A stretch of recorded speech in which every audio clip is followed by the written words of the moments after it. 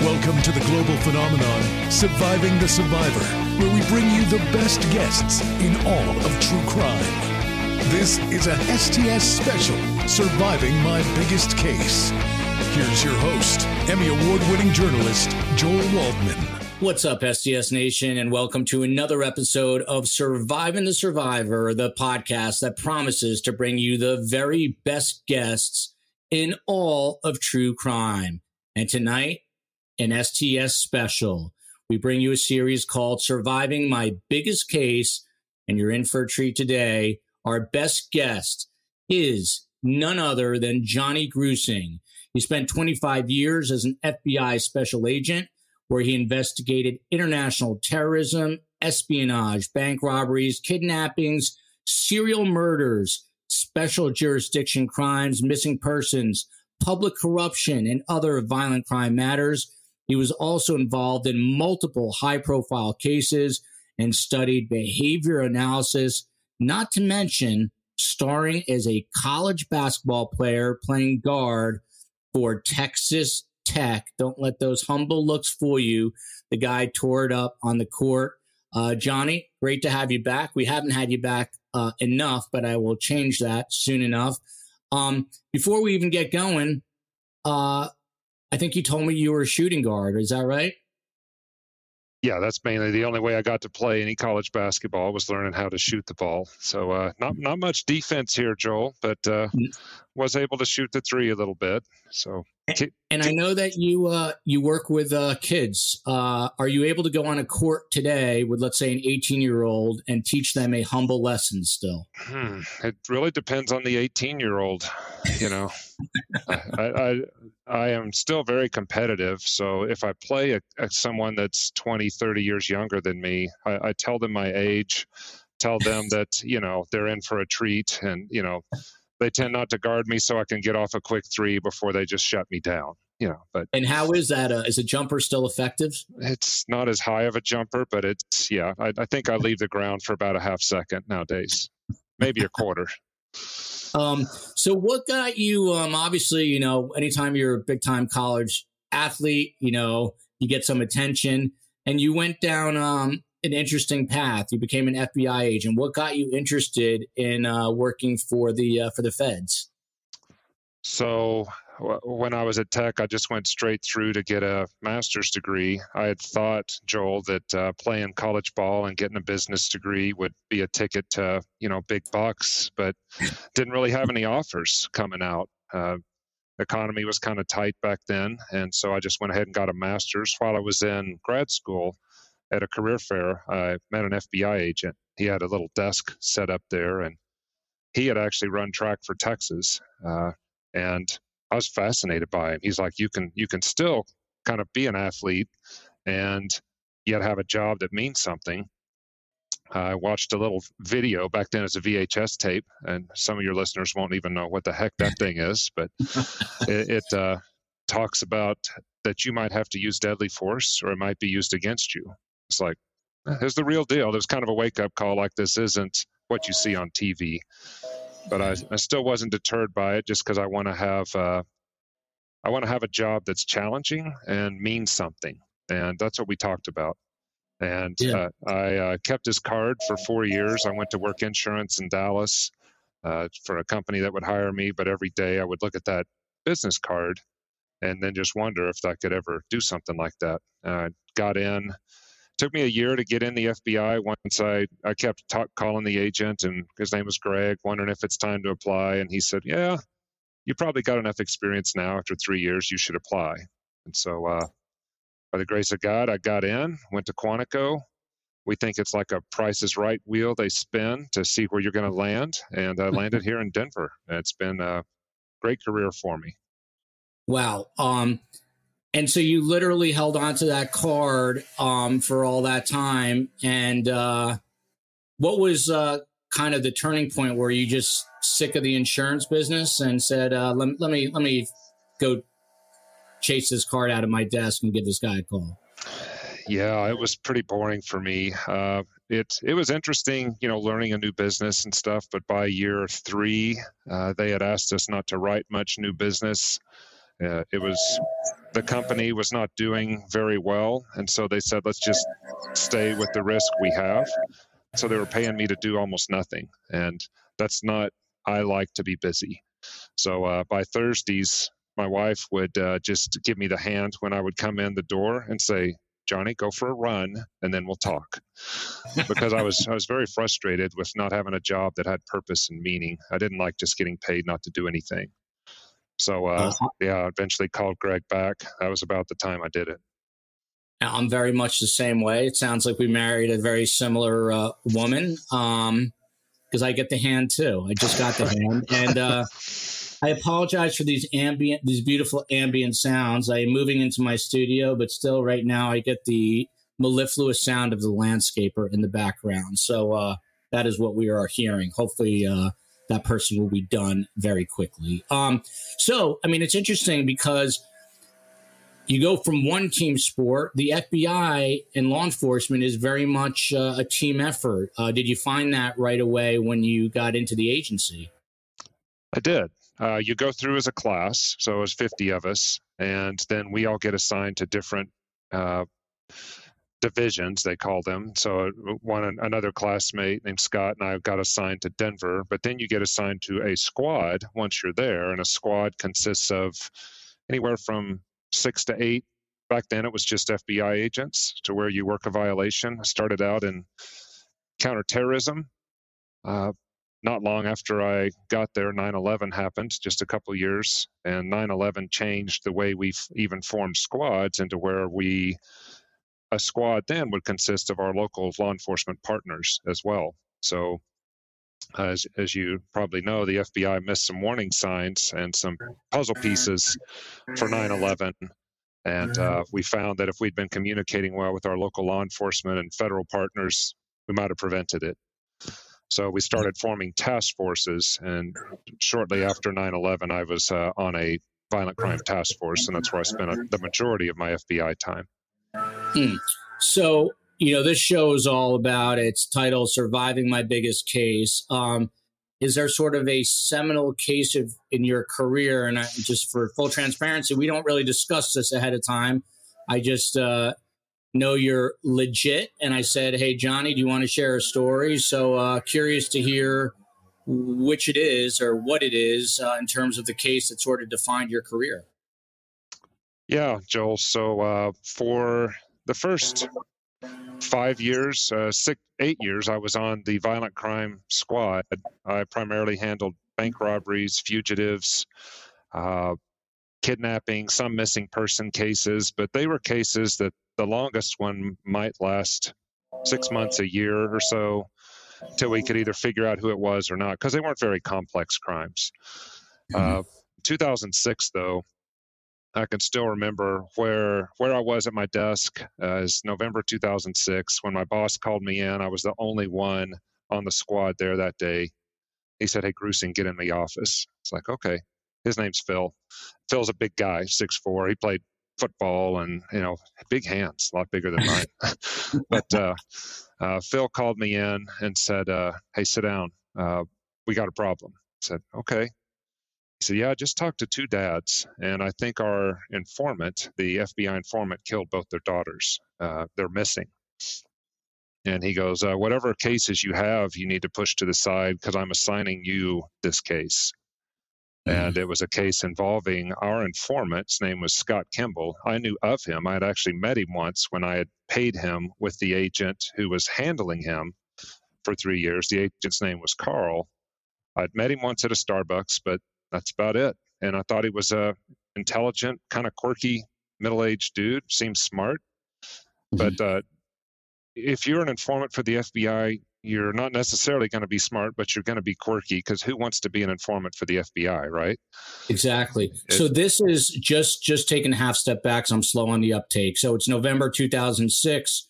You're alone. You got your squad, just like in basketball, but you're alone in the office. The big boss with the big hands, he calls you in. This guy, Scott Kimball, was I guess, a criminal at one point, who was now working for you guys to help you get intelligence. Is that right? That's it. They were called murder for hire cases. So Scott got locked up a bunch because he was stealing from people all the time. Check fraud, forgery, all sorts of any ways he could think of to steal from someone else, he would. But those crimes don't land you in jail for very long. Mm-hmm. But he started reporting up in Alaska to the FBI there, then to Seattle, and then he got transferred down to Denver, 3 different divisions. He would report on these murder for hires that originated out of the prison where people will get killed on the outside if Scott didn't intervene. Mm. So that's what the agent Carl was working, and that's when I met to pay Scott that one time. And what would Scott get in return for his services? How does that work? Normally on something like Scott, you pay for his expenses if he's having to drive around for us, if he's having to buy meals to meet with these supposed killers, and then just a couple of $100 for his time. But since he was on the books for 3 years, he got a couple $1,000, if not more. You know, he was as he was given information to 3 different offices, he was getting paid for 3 different type cases. And so you did meet him prior to this sit down with your boss. And when you met him, what was your first impression? Just quirky dude? Yeah. Just seemed like a middle-aged kind of nothing. Yeah.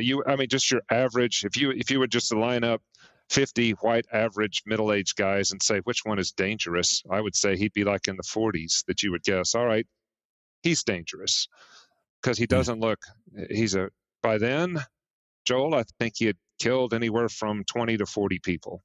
And we're sitting down just having coffee with him, and he just seems like a guy that's really trying to help FBI. Wow. So tell me what your boss says to you again. He says, we've got a problem. Who does he think has been killed now? So 2 dads came in. Their names are Bob Markham and Rob McLeod. Their daughters had been missing for 3 years by 2006. Both disappeared in 2003. They met by happenstance and by them both becoming investigators on their own, figuring out what happened to their daughters. Once they meet, the common denominator of who was last with their daughters was Scott Kimball. And Bob knew that Scott was an FBI informant. That's what brought them to our porch. Rob had heard about it, but didn't know for sure. And what was Scott doing meeting both these guys' daughters? And how old were these girls or women? Casey McLeod was 18 and Jennifer Markham was 24, 25. Okay. And what was Scott? Did Scott have like another business or any reason to be around these 2 women? Scott was engaged to Casey's mom, Rob's ex-wife.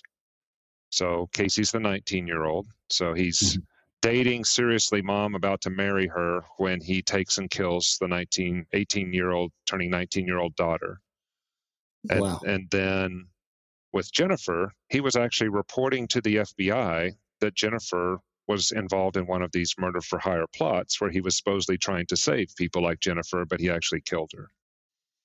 And obviously you don't know any of this. So Big Boss calls you in. He says, I think we have a problem. And your boss is saying that because these 2 dads found this common denominator. So then how do you proceed from there? Well, the agent before me had a big box with, it's called a stick file, because you'll put stuff into the computer, you'll upload your reports, but you'll also keep all your notes and your typed reports and whatever in your file just to have. So I grabbed this stick box full of all these different notes and printouts, start going through it, and I see breadcrumbs for both of these. I see Casey went missing, and that it's a detective had called Carl in the file and said, yeah, Casey's missing, and this is the daughter of the woman Scott's married to. There's a communication. And then Jennifer, about her supposedly catching a plane to New York. And then I called the detective after that, and his name's Gary Thatcher. We became close friends through this. We worked this every day for 3 years together. I was able to push my other cases aside. But Gary's like, yeah, these 2, because Gary was looking at Scott for all this check fraud forgery stuff out of the Lafayette Police Department. And he talked with Lori, Casey's mom. Now Casey's been missing for almost little over 2 years when Gary first calls her. Again, a local detective just looking at Scott defrauding people from checks. Scott's locked up now for multiple violations of federal probation and check fraud, forgery, and whatever. So when Gary talks to Lori, he's like, what's Scott do for a living? Same thing you said. She goes, well, kind of jack of all trades, cattleman, rancher, but primarily he works for the FBI. He was like, what does he do? She goes, she didn't know whether he's an agent or an informant. And we hope there's a difference. There really is, Joel. But she did. Let's hope so. Yeah, but Scott kept everybody confused on what that line is between an agent and an informant. So some people thought he was an agent, but it's not good. Like I told you, not many people want to be an informant because they see you as a betrayer to anybody. You're ratting on someone, and you're getting something in return for betraying those people around you. So he didn't advertise he was an informant. He insinuated he was FBI agent. Yeah, and that's a big no-no in the criminal world, obviously, is to rat people out.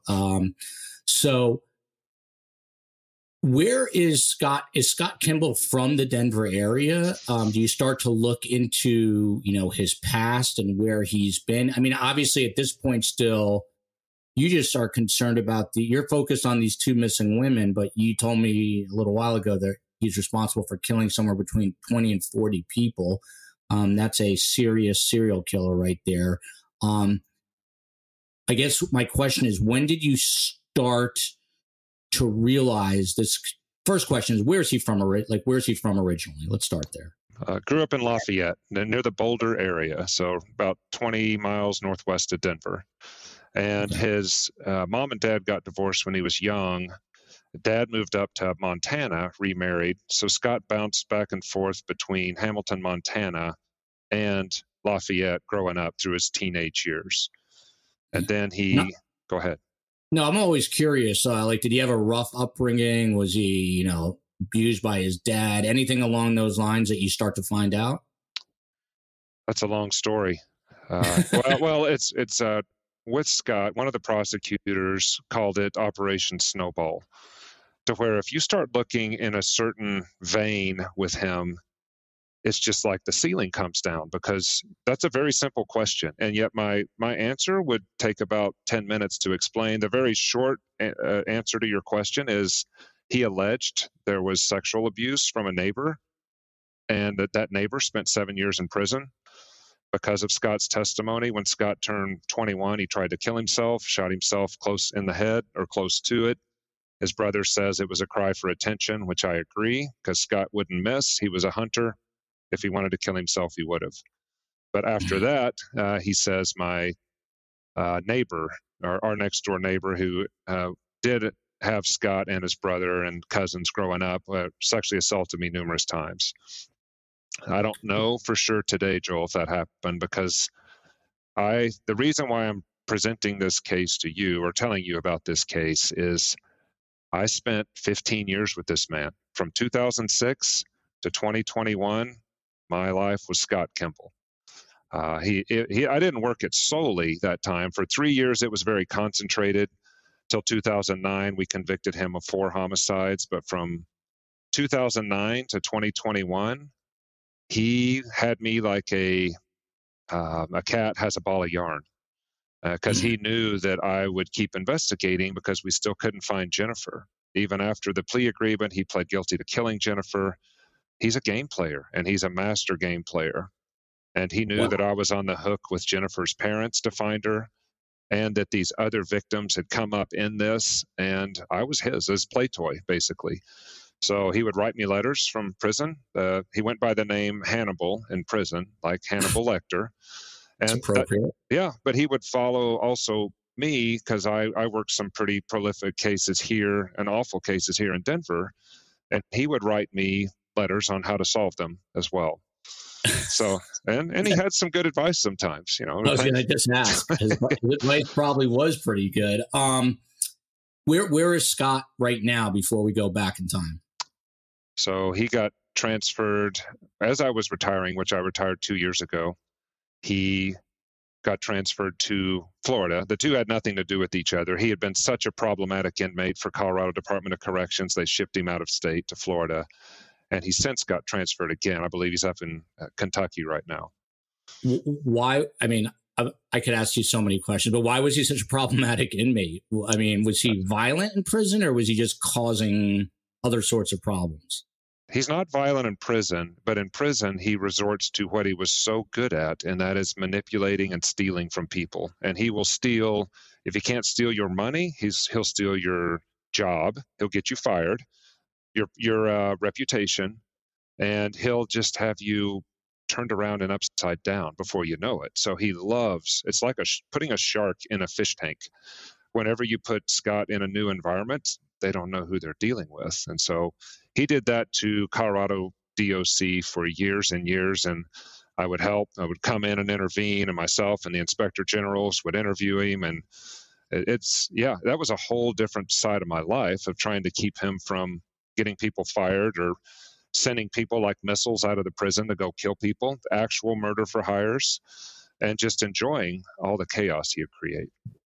It's so interesting to me because I know you're a family man, you're married, but then this guy becomes literally like sort of a dysfunctional part of your existence, part of your family in a weird, bizarre, twisted way. But so going back now in time to 2006, your big boss is fearful. There's stuff going on. And then how do you proceed from there? And then what's your first big break that makes you realize this guy is up to no good, like real no good here?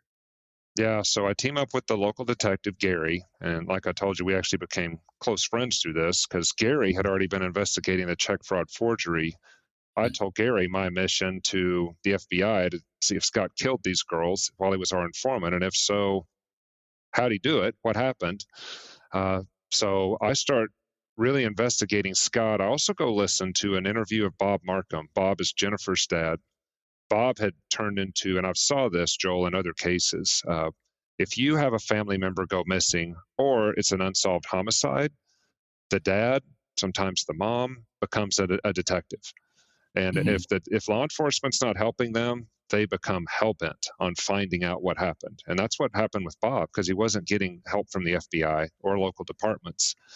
And every road that Bob kept going down led to Scott Kimball. And so then he would knock on the FBI door.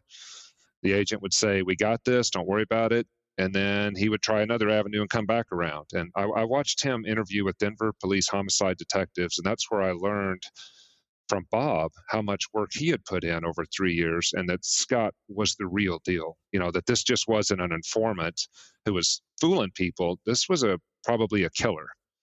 And I had just worked bank robbery cases, missing people, some homicide, but nothing like this. So I went back to Phil, my boss, and said, "What do you think?" And he goes, "You should call the profiling unit.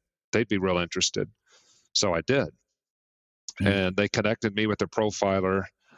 He's, speaking of profiling, he keeps a very low profile, so he doesn't want me to mention his name, even though I have, talked about him. But I learned so much from him. He spent 8 years with me looking at this man, and he had a wealth of experience. He had worked violent crime for 20 years, been a profiler for like 5, and he was fantastic. And he said, "Johnny, we got to turn this from a missing person case to a homicide case, because people just disappeared around Scott." By now, I knew his uncle had disappeared. His uncle had come to visit him. And this was a year after these 2 girls disappeared. Uncle came to visit him and just vanished into thin air. And left Scott his truck, his trailer. The 2 dogs disappeared along with Uncle Terry. But Scott just had everybody believing that Terry just won the lottery and moved to Mexico with a stripper named Ginger. And that's a good day for Terry, That makes a good story, but I would still take my dogs. So that's where Scott, I would have questioned that from Scott. Wow. So I imagine during the course of this whole investigation, there's a lot of times where you're kind of going back to that initial Starbucks meeting going, could this average looking white dude, for lack of a better description, really be this heinous of a killer? So you're probably bumping into that. But And that coupled with the fact that this guy sounds like he was smart and knew how to cover his tracks. Did you say one of these two women who originally went missing in 2000, where you found out about 2006, still has not been found? Is that right? That's correct. Wow. So how much is, once you get into it, you talked about being bored in the insurance business. How unbored are you at this point where you're just preoccupied are you like literally sitting at your dinner table thinking about Scott Kimball while your kids are talking about, their homework? You can be honest with me here. Yeah, I can. So my wife, Joel's a middle school teacher, and she would come home and vomit on me about what her middle school kids that day. So that gave me the chance to vomit up Scott Kimball, at the table. And again, the murder stuff we didn't know, but we just know that he would lie and manipulate. And the more people I started interviewing about him, so I would go to former cellmates that would be screwed over by him, and then neighbors. And finally, I worked in closer to get that family while he's in jail to interview them. And I just found out that everything about him is deceit, lie, manipulation. With the cellmates, though, he would talk about murder. But he wouldn't talk about murder he did. It was more hypothetical murders. And that's how he got the nickname Hannibal, because murder was on his brain all the time. So, yeah, I would have to process through with this. And I thought it was really warping my kids to the point they were going to need therapy, But the nice thing is we didn't have to watch true crime in the house, None of the 48 hours or stuff like that. But you didn't need Dateline. So I guess my question is, when did you, like in earnest, when did you realize you had like a serious case on your hands here, that needed tons of investigating? When right away, when Phil told me, when my boss says, you got to move your other cases aside, because that's a big deal. You don't just reassign cases if you're not doing anything. That's like, a major case for the FBI is when that happens. And Phil had been around enough, and he worked violent crime a lot to know. And if Phil tells me you got to move your other cases aside and this is all you're assigned, that's when like, okay, this is something huge. Wow.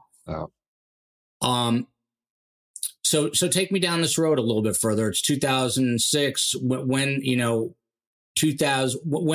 you get him? When are you able to bring homicide charges for the first time? So, and how? Yeah. So we worked with prosecutors. Gary and I did. He worked with local DAs. I worked with federal prosecutors.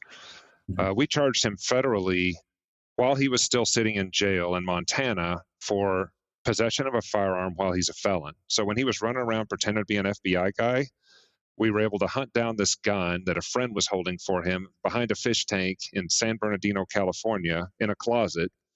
And the friend had been blackmailed by Scott, so we had to get around that. We get the guns, and we're like, okay. And then we start down this road of charging him for felon in possession. Now that holds him while we're doing our murder charge. And then we start getting in front of him and start this game playing with him of what happened to Jennifer, Casey, and Uncle Terry. And while he's giving us, he likes to give little clues, but not confess to anything.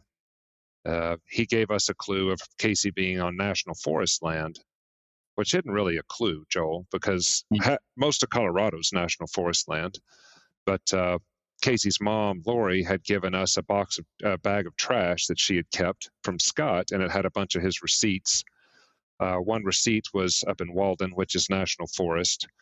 I'd already known that Scott had gone there when Casey disappeared, but if she had been found, she would have been a hit DNA-wise, because I had Casey's DNA in the system. Do you know what that means? Yeah. I mean, but at this point, again, it's just Jennifer, Casey, and Uncle Terry that you're focused on. Correct. Is that right? Yep. Okay. So you're not aware, because again, you said somewhere between 20 and 40 possibly. So that means there's 17 to whatever the math is remaining. When he told you that, he mentions the forest land, is there an implication there of guilt? Is he telling you, yes, I did do this? No, he's saying, what if? Because there were prosecutors present. What if one of these girls you're looking for is on national forest land? And the implication is that if we find one of his victims there, could he do federal time? Because Scott wanted to be in a federal prison, not a state prison. Yeah, that's his game playing stuff. So, I mean, let me ask you, you're obviously, you seem like an easygoing, but I can tell you're very competitive and very intense. So how did these interviews, I don't want to call it an interrogation. I've got Detective Phil Waters every Friday who's investigated 400 homicides for the Houston PD. He calls them interviews, so I don't want to call it an interrogation. But how would these conversations with him go? Like, you actually go up to the prison in Montana, and you'd sit with him? I did the first time, but then we shipped him back here to Denver. And it's myself, Gary, federal prosecutor, state prosecutor, his defense attorneys. He had a state and a federal, and Scott. And we're all trying to figure out how this thing's going to work, because we're just going to keep charging him with all his local crimes and federal. Is he going to tell us about these homicides? And the attorneys can't stop him from talking, even though they're saying, let us do the talking. He's like, no, I got this, So and I'm so fascinated by that. Is there like small, does he say like, Johnny, great to see it? Like, is there small talk? Is he sort of like an affable guy in a weird way where he's friendly to you and you just know that from the minute you open your mouth or he opens his mouth that he's not telling you anything that's true? After the first 15 minutes, I took a beat down every 15 minutes and I could set my watch on it. And the first 15 are, Grusing, you said I'd get a better TV in my cell. I don't like my cellmate. I want something to eat right now. And it's just this list of demands. And the first time I was offended. I'm like, what? I'm the FBI agent. You're the inmate, I didn't say that, or that would have been the end of our relationship. Yeah. But he wants to be on a level playing field with everybody. Actually, he wants to be up here. And if you're not willing to lower or raise or whatever to make him feel like he's a fellow investigator, he won't talk to you. Well, so did you have to like come in with a Big Mac and then get him a new cellmate? Would you have to like concede? I would at least I called it doing my homework for you. I said, Scott, I did your homework. You assigned me homework. I did it. I would call in the professor and then he would get upset, but because he hated sarcasm. So I'm very sarcastic, but I was careful when I used it because I would get the death stare if I would use it. Because he's like, if you're making fun of me, I'm going to kill you right now. He never said that, but that's what, came across as.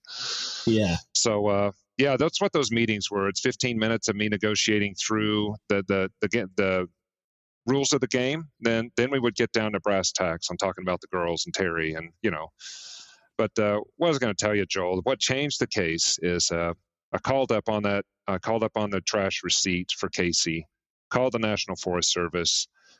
They did have a missing person, but they had not tested her for DNA. She was recovered the winter that I called, which was 4 years after Casey went missing, this hiker in the middle of freaking nowhere in the mountains.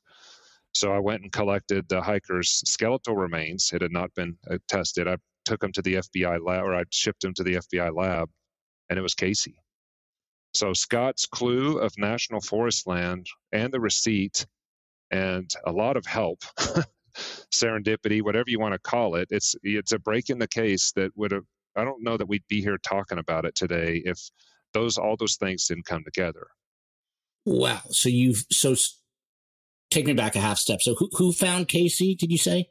Hunter, just prior to the winter of 2007 going into 2008. And the body is decomposed, I take it? Just skeletal remains on the side of a mountain. And it is remote, 17 miles from the closest town. Wow. So this hunter just happens to be out there, happens by whatever the grace of God or luck or whatever you want to describe it, finds us. And then obviously you guys bring the remains to a lab and you're able to ID Casey McLeod. Yeah. Is she the 19 or is she the 25? She's 19 at the time. 19. Yeah. Okay. So you get that ID. Are you able to determine the cause of death? We're not. She was missing her hyoid bone, which is what, if there's damage to that can show strangulation, which is what the coroner said. So she couldn't rule that out. But the rest of her bones had no damage from like knife wounds, gun wounds, etc.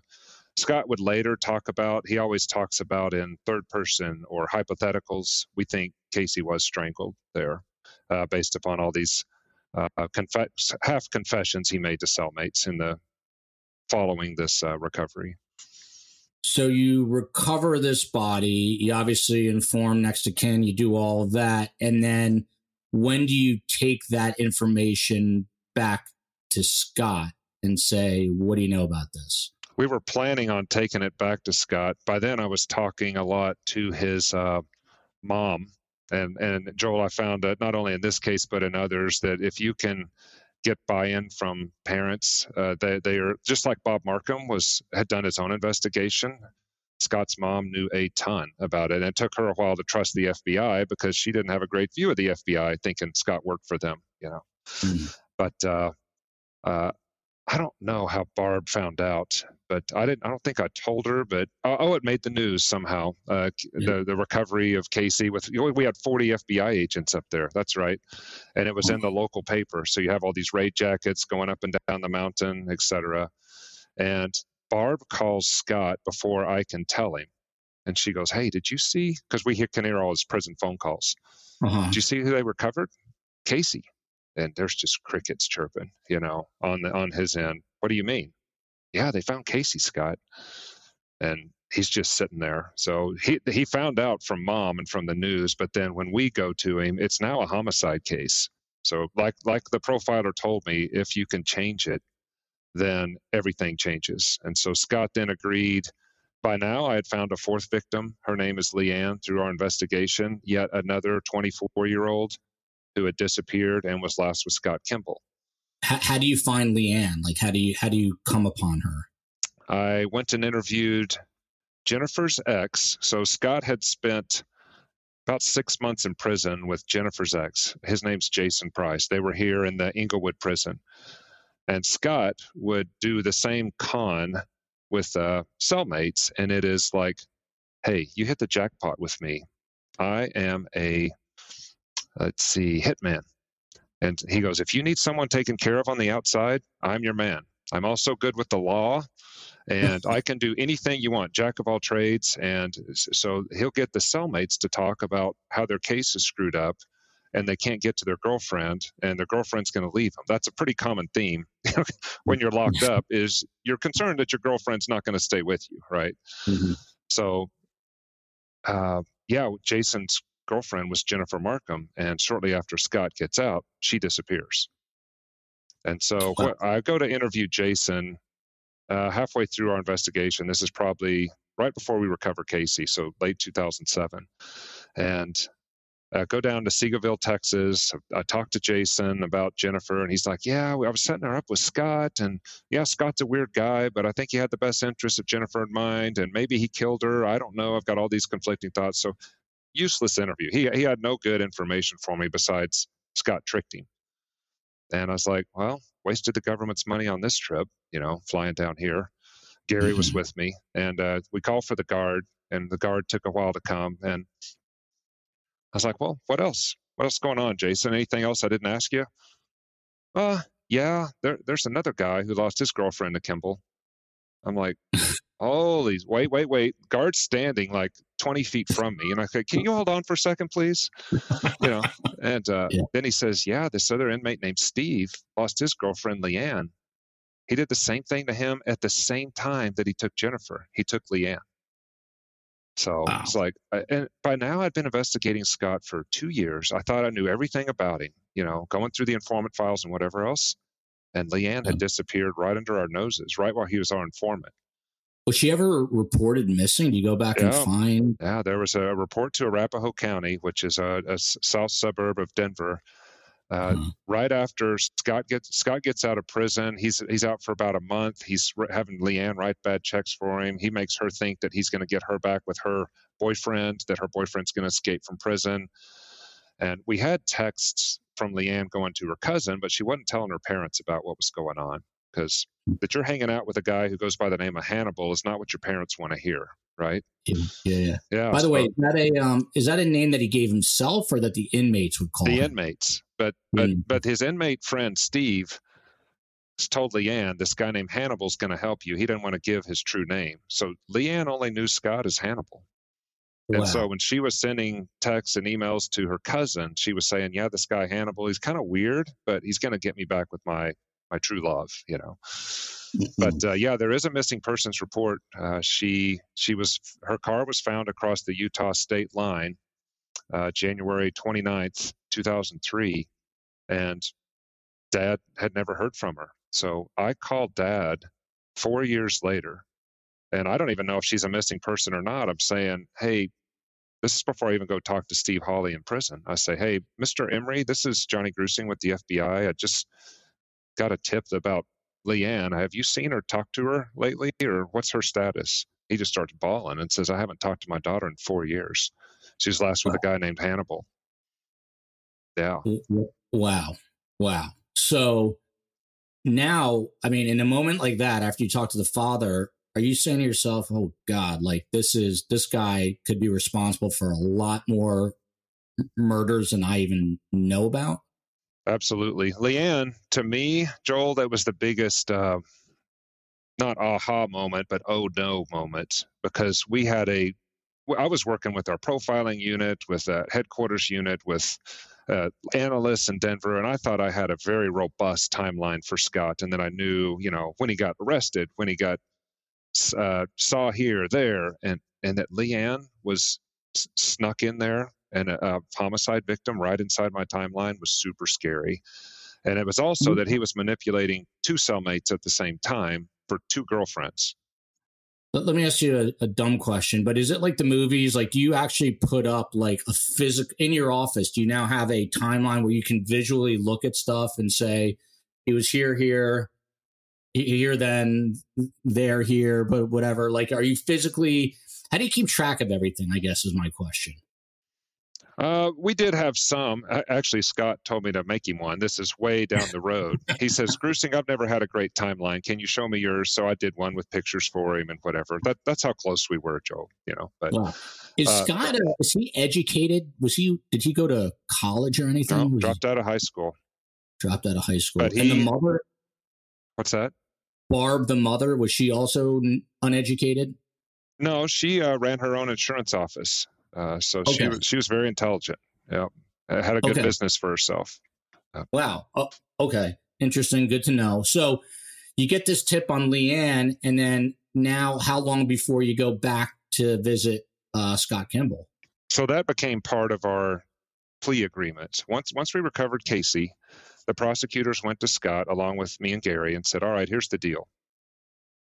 You killed Terry, you killed Leanne, you killed Jennifer. We don't know where they are. You do. We've got all of these check fraud, gun charges we can file on you, but we'll trade all those if you get us to these 3 victims, lead us to where they are. He's like, deal. So we did the deal in court. He took the 48 years for all the check fraud forgery stuff. And right after that, we go to a back room and he starts sketching out where he put Leanne, Terry, and Jennifer. And then we started going on body hunts in Utah and Vail. Wow. Does he tell you at this point, do you know how he's killing these people? He's talking in third person. He's saying he only signed up for this plea agreement if we would call him the complicitor, which means he was involved in the homicide, but he's not going to say he's the one who did it. And we would go back to the families because we're working now, Joel, on behalf of the families to get their daughters back and say, all right, he's saying this, complicitor. And they're like, we don't care. We want our daughters back. We're like, okay. So you'd have to say, Scott, you'd have to speak to Scott and say, Scott, the complicitor would have done such and such. So you have to speak to him and literally refer to him in the third person as a complicitor? No, that's just the legalese on what would come. He was so concerned and what would be on his paperwork when he took the prison deal, because once you go into prison, people will ask to see, other inmates will ask to see your papers. Mm-hmm. And if he's the primary person that killed 19 and 24-year-old girls, it's not a good thing. But if he can still be the, quote, hitman, all right, now that's something. You're the murder for hire. You're the real deal. You movie type stuff, you know. So that's why he wanted the complicitor deal. Wow. Okay. But you still don't know how they're being killed. No. Correct. Okay. So you go on. What is it like to go on a hunt for a body in Utah? he had told us he could get us to both. He said Leanne and Jennifer were in the Book Cliffs, which are these horseshoe canyons way back off of I-70, the interstate. He goes, I can get you to both of those in a day. And then second day, I'll take you up to Uncle Terry. He's up near Vail Pass, which is a very snowy, mountainous area, west of Denver. So his attorneys had worked on all the pre-search paperwork. I had to organize my SWAT team, my evidence response team. I had to get permission to check this crazy man out of jail, that we won't kill him, he won't kill us. Here's all the things that we're going to do to ensure safety. It was like a bunch of typing that nobody ever thinks about. But we check him out. Nothing on day one. Nothing on day two. He's always he would come with a lot of confidence to the right canyon, point to a spot, say, Jennifer's here. And our evidence team would start digging. And then we would go over to Leanne's canyon. And then he would say, this is not the right one. This is not the right one. That'd be the end of the day. And then we would go back. Hold on. So Scott was traveling with you? Oh, at yeah. This point? In handcuffs, belly chain, like this. And then he would get out of the car and the truck with us and go around and point to the particular spot where he would put one of the girls. I have so many questions. So how does this all, these are the things that I wonder about. So you pick up Scott Kimball from prison and you guys go now from Denver to Utah, which is substantial. Are you driving in like an unmarked vehicle with him? And how many feds do you have to make sure that you're safe and that he's safe? So I'm in the back seat with Scott in a Suburban. He's handcuffed, seatbelted in. We have a SWAT guy driving, a SWAT guy in the passenger seat.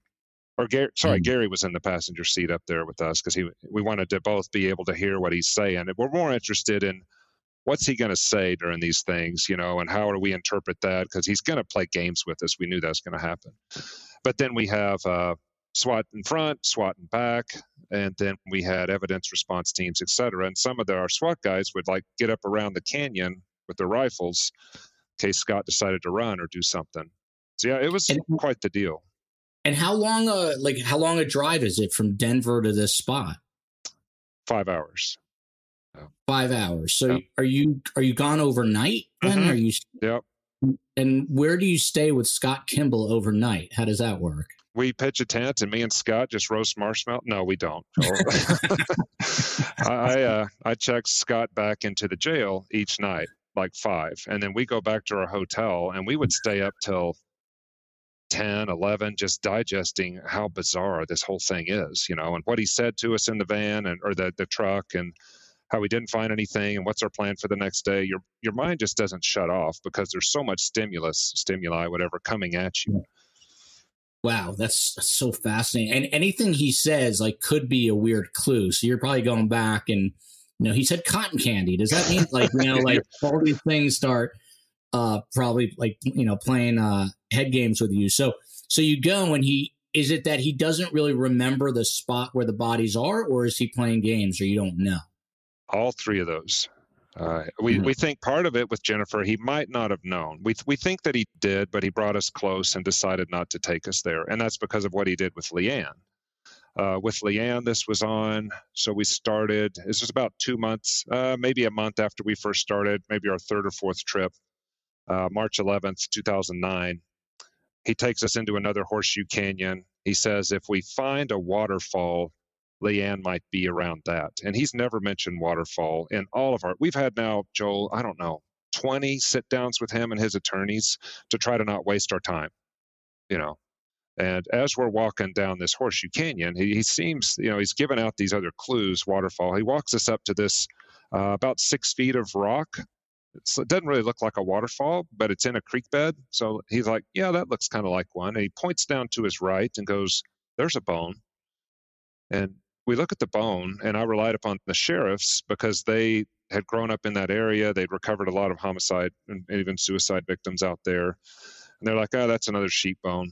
And it's like, yeah, it doesn't look too unique. And Scott goes, well, we're in the wrong place. Let's head back down the creek. And so he just starts walking right behind. And I just stand there beside that bone, and I'm like, okay, I don't know what to do here. And I start walking up the side. It's the side of this canyon, and I just keep going. I'm not supposed to really be away from Scott, but he's just to say Scott's acting weird is just say Scott's being Scott. But this whole thing was just, he seemed more certain of this area, the waterfall. And anyway, I can't tell you why I did it even today, but I start walking up, and after about 5 minutes, going straight up from the bone, thinking if this bone was from Leanne, could she be up here somewhere? And I run into a gray hair clip with some blonde and brown hair in it. Wow. And all I could see was a little bit of a bone because a big rock had covered whatever else was underneath there. And I said, I think I found Leanne, as loudly as I could. And then my search party, the SWAT guys and Scott, come back around, and Scott's standing up above me after about 5 minutes for them to get back. He's looking down with his blank look and says, "That's not her." And I'm like, we have been searching for months and we don't see any sign of human activity. I don't argue with him, but I'm thinking this has to be her. Mm-hmm. And my boss, Phil, said, "Get him out of here. He's acting weird." So they get Scott out of there, and we have the coroner come, and they move that rock, and her entire skeleton is underneath there. And yeah, they dig and dig, and they find a bullet that was spent where her head should have been. That we never recovered her cranium. And there's a lot of speculation of what happened there, whether there's a scavenger that took it or Scott as a trophy. We don't know. But the bullet matched Scott's gun that we found behind the fish tank all those, year or so ago.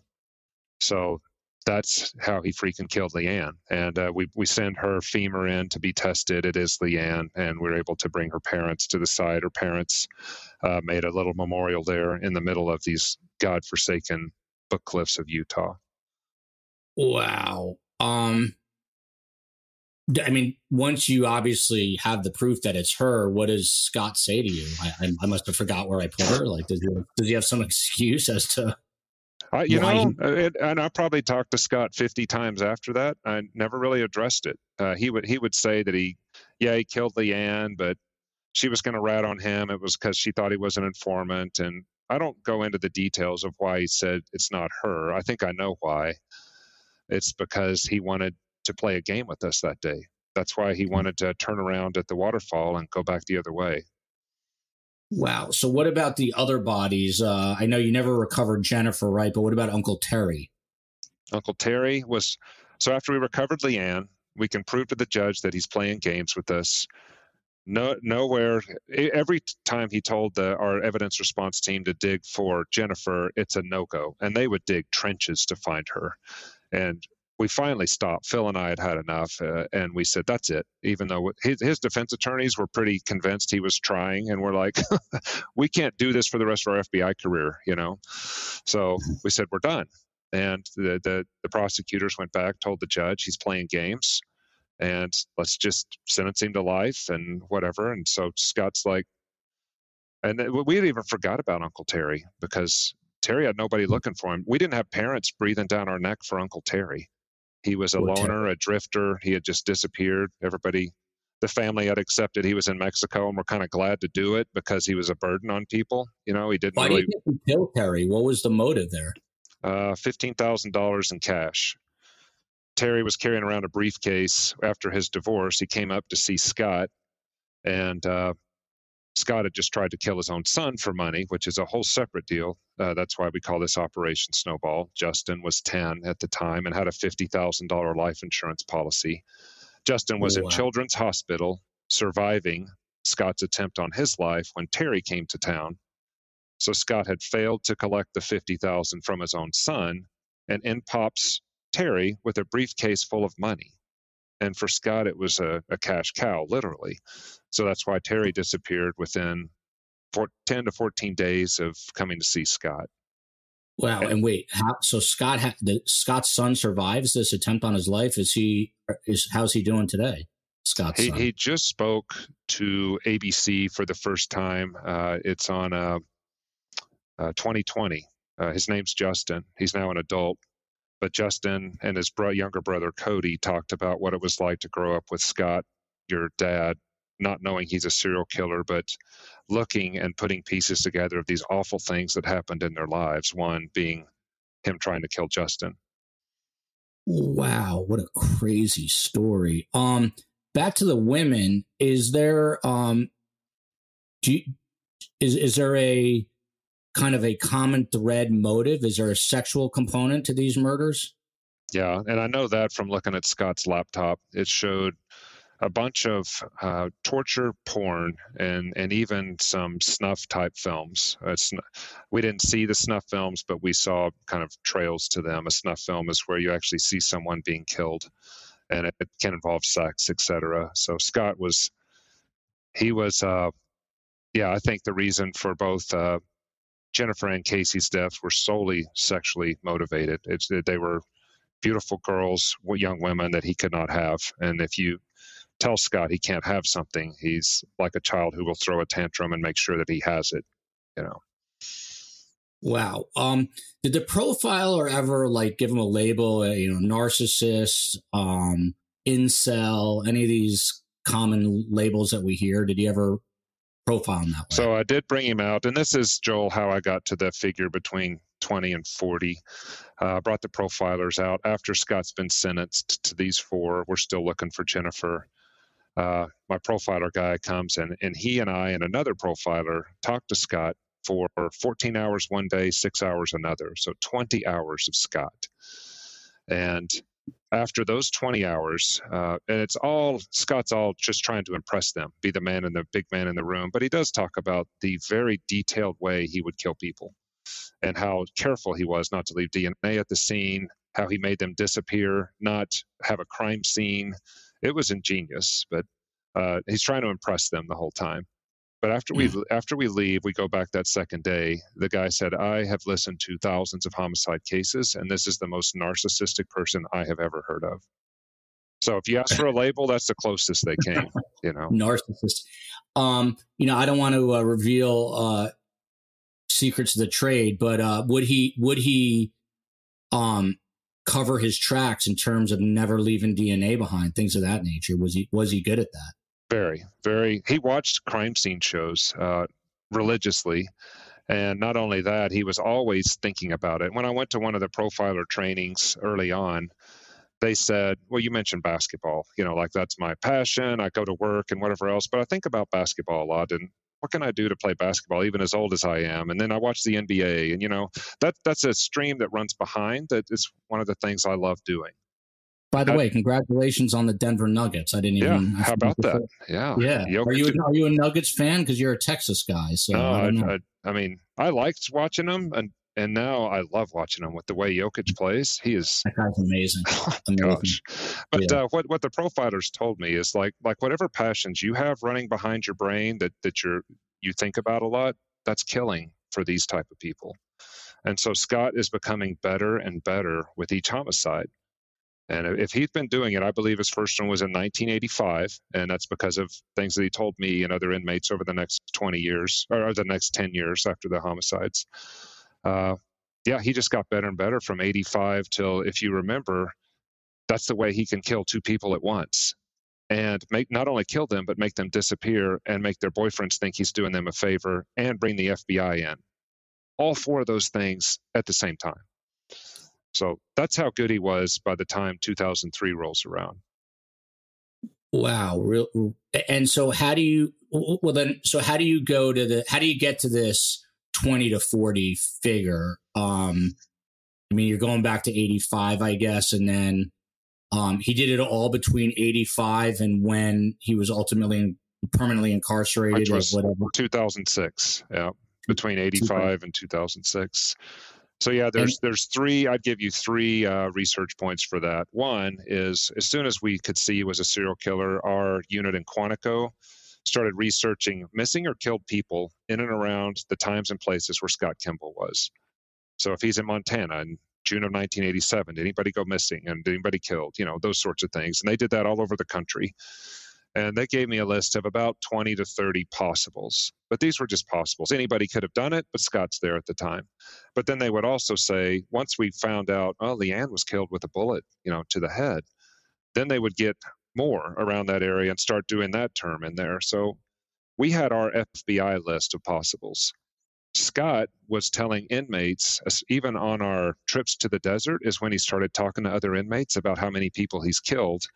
and about how he's leading us in circles in the desert just for fun.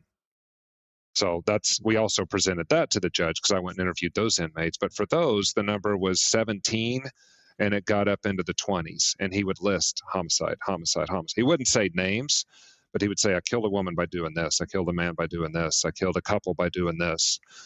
And he gave details, and it was anything from shooting to bow and arrow to strangling to knife.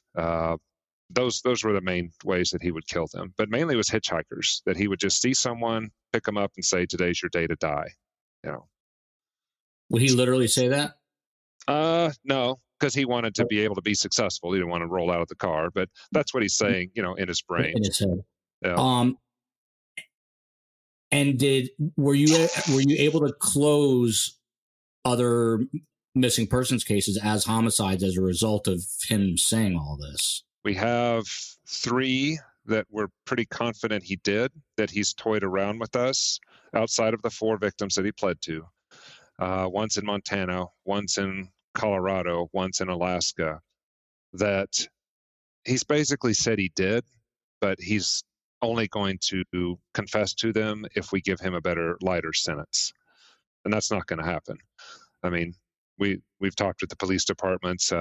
There's one's a homeless guy. He doesn't even have family. And then the other is a woman who disappeared up in Alaska he might be jerking our chain on that one, but the locals know about it as well. But I think he's responsible for her death. So this is a really dumb hypothetical. Hypothetically, if you said, hey, Scott Kimball, we'll give you 5 years and you're out, would he gladly give you all 40 names potentially? He would, and they wouldn't be true. They wouldn't. Okay, so you couldn't rely on it. Well, because the third ring, we did our FBI research. He's told other inmates about it, and there's 4. The third was he brought me and Phil down after the profilers left and said, "I'll tell you who I killed." I said, "All right." He goes, "You'll need to bring these big map books or MapScope books, and it has detail." And he's like, "All right, let's start back in the 80s." He goes, "I was just found a hitchhiker, a guy with a red beard, and this is over Lolo Pass. Remember this?" And he said, I just got him, took him in the car, shot him just for fun, left him. You should find him near Lolo Pass under some leaves and blah, blah, blah. And you look up Lolo Pass, you find this area. He's like, because we wouldn't even let him look at it first. And then he's like, "Yep, right there." We're like, "Okay." Then he would go number 2, number 3. He got up to 21 with me and Phil. And we kept admonishing him like, "Scott, are you jerking our chain?" He's like, "No, I'm telling you what I did." And so it's the same that he was telling, very similar to what he was telling cellmates. Some were men, some were women, some's a couple. They're all just for fun, though. It's nobody like Leanne and Jennifer, or Leanne was some money, some sex. Terry was money. He's not giving us motive. He's just saying, "I killed him just to kill him." And I go, Joel, and I contact these 21, no, it's about 17 different jurisdictions because some had 2 homicides in the same one. Guess how many victims I found from Scott's quote confession? 0. Yeah, there you go. Lots of confidence in me. I see it. Thank you. No, it's not you. It's the fact that he's just a snake. So I go back to Scott and say, I get paid the same, Scott, and I told you, we thought you were jerking our chain. What's with the 21? He goes, "Grusing, there's a truth to every one of those that I told you. This is a puzzle, and it's up to you to figure it out." So I joke around. That's when I shot Scott Kimball right there and buried him in the prison, because everything's a game to him. But then that was 2011. Then in 2014, 2015, he got together with another defense attorney to confess everything, and they got it up in the 40s. And they said that, and we were doing research for them, and they would clue us in, and they go, "Oh, we have about 20 missing persons and 20 bodies you'll be able to find." And then I mentioned one of these couples that I had been looking at for a long time. It's a couple that visited Montana. It's a husband and wife, and they were well-to-do because the defense attorney couldn't walk him into a death penalty case. She's like, "We are walking away if anything's death penalty." And I mentioned this couple, and she just doesn't say anything. And then she's like, "We're done." And so we never found out what he told his attorneys. He gave us a list, though, myself and the prosecutor, a list of 30-some counties where he killed people. And he says, I'll give you this, but I can't give you more than that, without us sitting down. So that's as far as we got. But he never went to trial. It was all a plea deal. Yep. Yeah. And he's in prison the rest of his life now. He is. No possibility of parole. Correct. And the reason I asked about, his confessions, because if the profiler is correct, and it sounds like he is, about this guy being one of the biggest narcissists out there, do you think he wants to be known as one of the most prolific serial killers in American history? I tried that every which way I could. Yeah, I was thinking he'd bite onto that. But he likes more playing games and and I found this out with people with narcissistic tendencies. They want to be king of the moment more than they care about future consequences. So he's got to be smarter than me, which he is, and in certain ways at that moment. So he doesn't want to yield also. It would almost be like, having someone tap out on the mat. Like, okay, fine, I'll tell you everything. Even if it's good for him, like, no, that's not going to happen. And he told me this one time. He goes, you have to prove a homicide to me before I confess to it.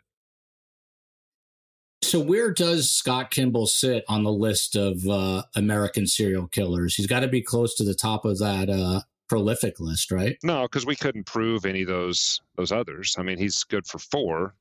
He's got 3 more out there that I don't think will ever get charged because no prosecutor's ever going to give him a deal, on those. So, and then the others, unless it benefits him or unless they're proven against him, he's not going to confess to them. But in your mind, do you think he has killed upwards of 40 people? Between 20 and 40, yeah. And I've interviewed, I bet, Joel, probably 30 inmates that he confessed to over this 12-year period between sentencing and my retirement.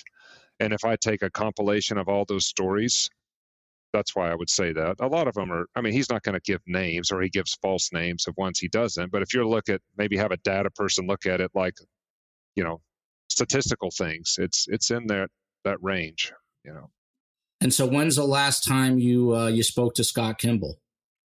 2021, I retired, and I got a call from the prison. I can't imagine who that was going to be, but it was about a week before I retired, and I wasn't able to pick it up.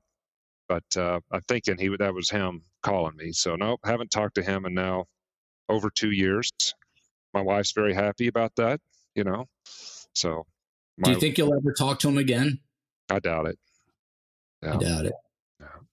And he has no way to contact you in terms of writing to you or anything like that. He doesn't know your address or anything along those lines. Yeah, I don't know that it does anything for him right now. I think I was a curiosity thing to him, and I was someone who could make things happen for him, and he liked playing these mental games with me for a while.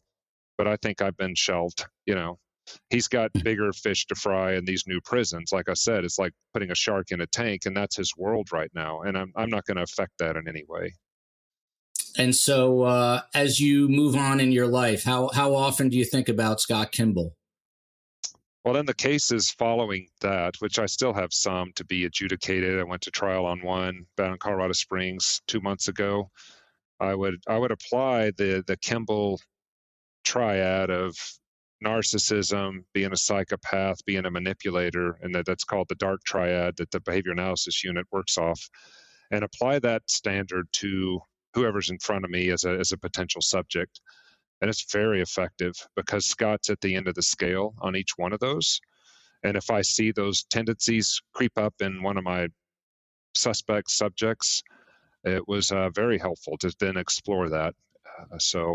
Scott was, as I was a criminal investigator, my measuring point for those other killers that were put in front of me.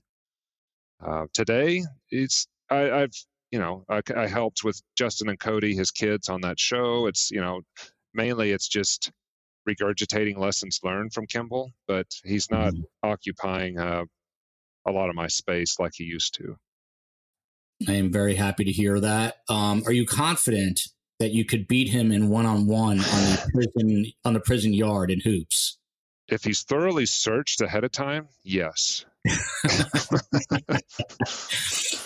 For those of you who do not know, you know him now. Jonny Grusing spent 25 years as an FBI special agent hunting down infamous serial killer Scott Kimball. He also investigated international terrorism, espionage, bank robberies, kidnappings, special jurisdiction crimes. He's done it all. He was involved, obviously, with this high-profile case, which the children have now been on 2024. And as we talked about, Jonny Grusing was also a star basketball player at Texas Tech. Jonny, thank you for your time. Thank you for your service. And I hope you never run into another character like Scott Kimball and that can live a nice, peaceful life now. But appreciate the conversation very much. Thanks, Joe. Appreciate your show. It's always great to talk to you. Thanks for having me. We'll have you back on. Hang on for me for one sec. Love you, America. Love you, Denver, Colorado, Texas, and everywhere in between.